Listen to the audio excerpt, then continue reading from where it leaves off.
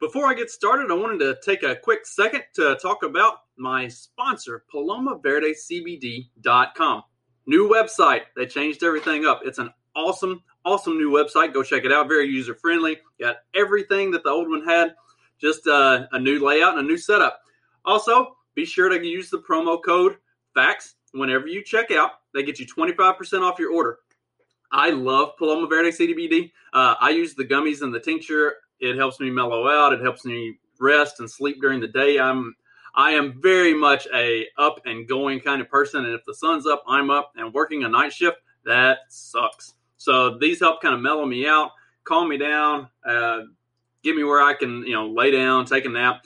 They also have a salve. My wife had a major back surgery when she was younger, and she has some shoulder and back issues. And she has said that the salve is the only thing that makes her feel better. When she puts that on her shoulders, everything is better. She can actually move. She's not stiff. So go check them out. Carlos and Vanessa over at PalomaVerdeCBD.com. Use the promo code FACTS and get 25% off your order. This episode will be completely taken out of context. Welcome to the Fact Check This podcast.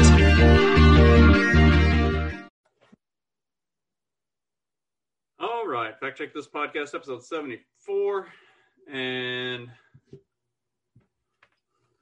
I deliberately don't talk about my job or my work because I know that my views and beliefs and opinions on things probably don't reflect that of the company that I work for.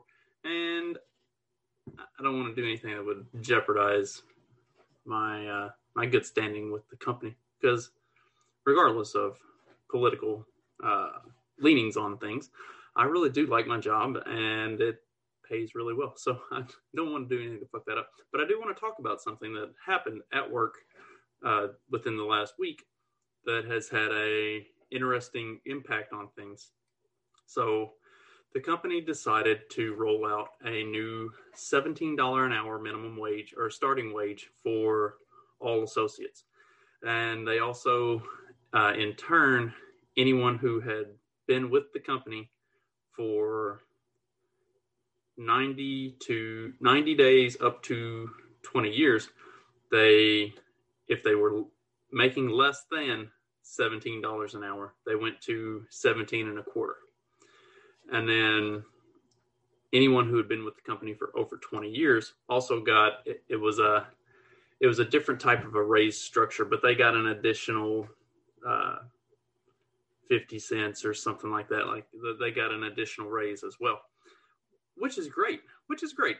So I am adamantly against a nationally mandated $15 an hour minimum wage, because there's no way that you could feasibly make that work. That every situation is different. Every business is different. Every part of the country is different. $17 an hour here is not the same as $17 an hour where I grew up, is not the same as $17 an hour in Indy or New York City. You can't roll out blanket something to cover the entire country, because the entire country is vastly different. And I've said this before. I mean, from where I live here out in the county to 7 miles east of here in town, vastly different.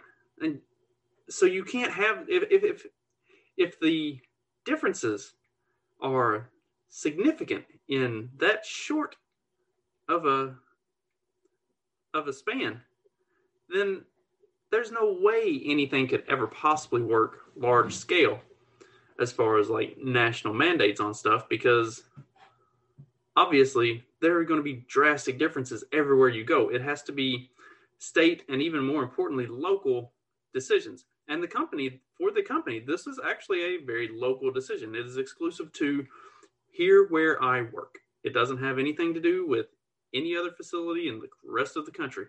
It is only here. It was a decision that the leadership team at this facility made that it needed to be done. to increase the starting wage, and it was taken up the ladder to the corporate office, and they agreed and said, make it happen. But nobody else, like, it didn't happen company-wide. It just happened here. And that's the way these sort of things have to go. Because when they looked at it with other employers in the area, we weren't competitive and we weren't keeping people.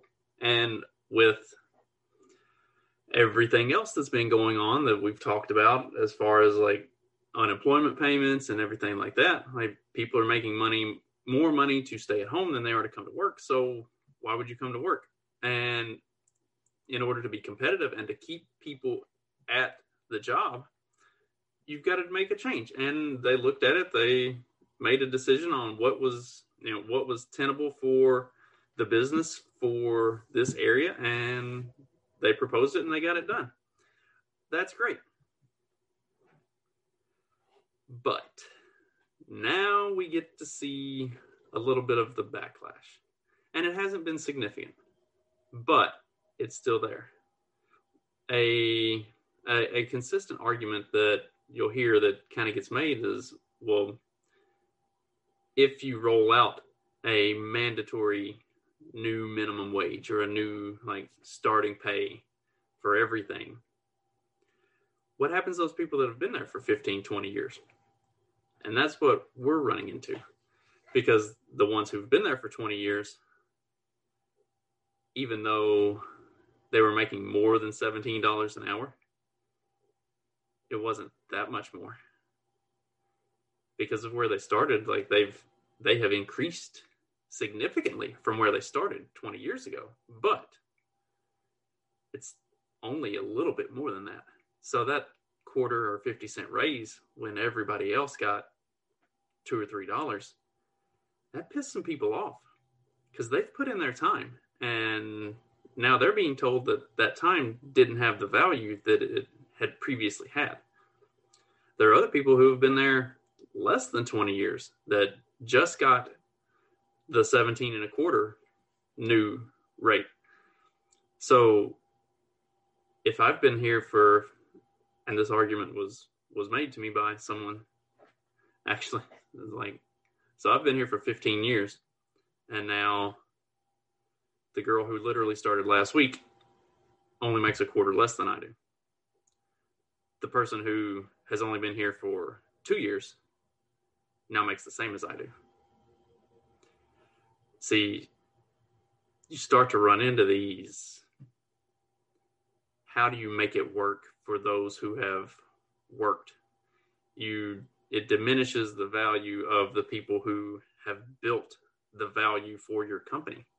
And that's tough. And I don't have a good answer to that, because what you run into is, okay, and let's say we took a national $15 an hour minimum wage and we made that mandatory across the board for everybody. Okay, so now everybody that starts out starts at $15. Well, if you had originally been paying $10, $12 an hour to the new employees, and someone who had been there for a few years was making $15 an hour, well, now their value has been diminished, because they're being paid the same as the guy who just came in the door that knows jack shit. But then what do? Do you offset that by increasing the wages of the ones who have been there, who have the seniority and have, helped build your business? Yes, in all fairness, that's what you should do. But then what happens? You start to price them out of a job, because your business model didn't change. Your customer base didn't change. If anything, your customer base actually now has less money to spend, because they also had to raise their wages to $15 an hour. So now they're put in the same pinch. And so either one of two things has to happen. You either give all those tenured associates, or, well, I guess we're going to go with three. We're going to go with three. I'm not going to pigeonhole it to two. I think there are three very significant possibilities that will come out of that. So number one, you give all of your tenured associates a raise to offset the new starting point, but you can't afford that. So now you've priced them out of a job. So you either have to cut hours or do layoffs or who knows, in order to keep them on at this new higher rate that you weren't paying before. Or all of those associates, all of those employees see this new pay structure, or you don't raise them. You keep everybody at 15. And they all see that. And all the people who have broken their backs to build your business get pissed off and quit. Because they know that they're worth more than somebody walking in the door who doesn't know anything. But they're not being treated that way. And so they're out. And then you're stuck trying to start over and rebuild from scratch. And if you've ever been through something like that, it can be fun and it can be challenging, but it is also a complete fucking nightmare. And that's going to be immediately demoralizing and damaging to any company that has to go through that. Like you can't just have a full staff turnover and everything be fine. Or the final one is, now that you've priced all of those people out of a job, you have to lay them off and only go with new employees because you can't afford them. So either you're only keeping them and cutting hours and doing layoffs to keep as many of those people as you can, or you're maintaining the same staff and basically just getting rid of all the people who have now been priced out of a job, and then you're either turning it over with all new employees, or the employees who were there have to come back, and they're coming back at that new base rate, which they're not going to be happy about. Right. See, the problem with this is it has to be on a case-by-case basis. It has to be on a company-by-company, local level type basis. There's just no feasible way that it could work as a national, broad, wide-scale, plan. And the average, I talked about this with the ag policy stuff, is like the average dumbass who doesn't understand how business and economics and all of that stuff works. They think that, farmers are just raking in money hand over fist, when the overwhelming majority of farmers are up to their eyeballs in debt and are just hoping to scrape their way into the black every year. Most small businesses are up to their eyeballs in debt and just hoping to scrape their way into the black every year. It's not the dumbass argument that if you can't afford to pay a livable wage, then you shouldn't be employing people. Nobody can define what a livable wage is anyway. I've made $10.50 an hour with 2 kids, and I did fine. I've had second jobs and hustled and did what I needed to do to pay my bills. My wife and I have both gone through plenty of, low-paying, $10, $12 an hour, just hoping to get by, working extra or working side jobs, working as much overtime as we can, trying to get everything that we can to keep the bills paid. And we have never at any point wanted for anything. There have been some times when, you make a decision not to go out to eat, or not to go see a movie, or not to take a road trip one weekend or something. But those are sacrifices that you make as a responsible adult anyway. Like, this livable wage bullshit it doesn't make any sense. The livable wage is, what are your bills and what do you got to do to pay them? And if you got to have a second job, if you need to find a different job. The dumbest shit I think I've ever seen in my life was several years ago, when this was all being talked about. It was probably like 2008 or 2010, somewhere in that neighborhood. It was early 2010, 11, first term Obama. They were talking about this $15 an hour minimum wage. And there was this fine gentleman who he explained that his only ambition and the only thing he wanted to do with his life was fried chicken at KFC. That was it. That was his life goal, was to be a chicken fryer at KFC. And he felt like, because that was his entire ambition, that that should just pay for whatever he wanted. It's not the way the fucking world works. You don't provide a meaningful service or skill. You do something that literally a robot could do. There are literally robots that can and will do it now. The $15 an hour, the fight for 15 is about to completely destroy the fast food industry in terms of having a job. If you work in fast food and you're pushing for the fight for 15, you might as well just go ahead and hand in your pink slip, because you're going to price yourself out of a job. That's what I'm talking about. Like, there's a value on labor. And if your labor does not provide an equal or greater value than what you cost the company, you're gone. It has nothing to do with a livable wage. It's what do you provide that can be of value. And if you're working in one of these minimum wage jobs, you probably offer no value. And the job is probably something that could be automated. It's probably something that will be automated very soon. There are much higher level, like technical skill required jobs that are already being automated out and performed by robots. I mean, look at the automotive industry. If it was not for the massive auto unions and the pull that they have, that whole thing would be run by robots. That's 100%. The whole thing would be run by robots if it weren't for the unions and their power.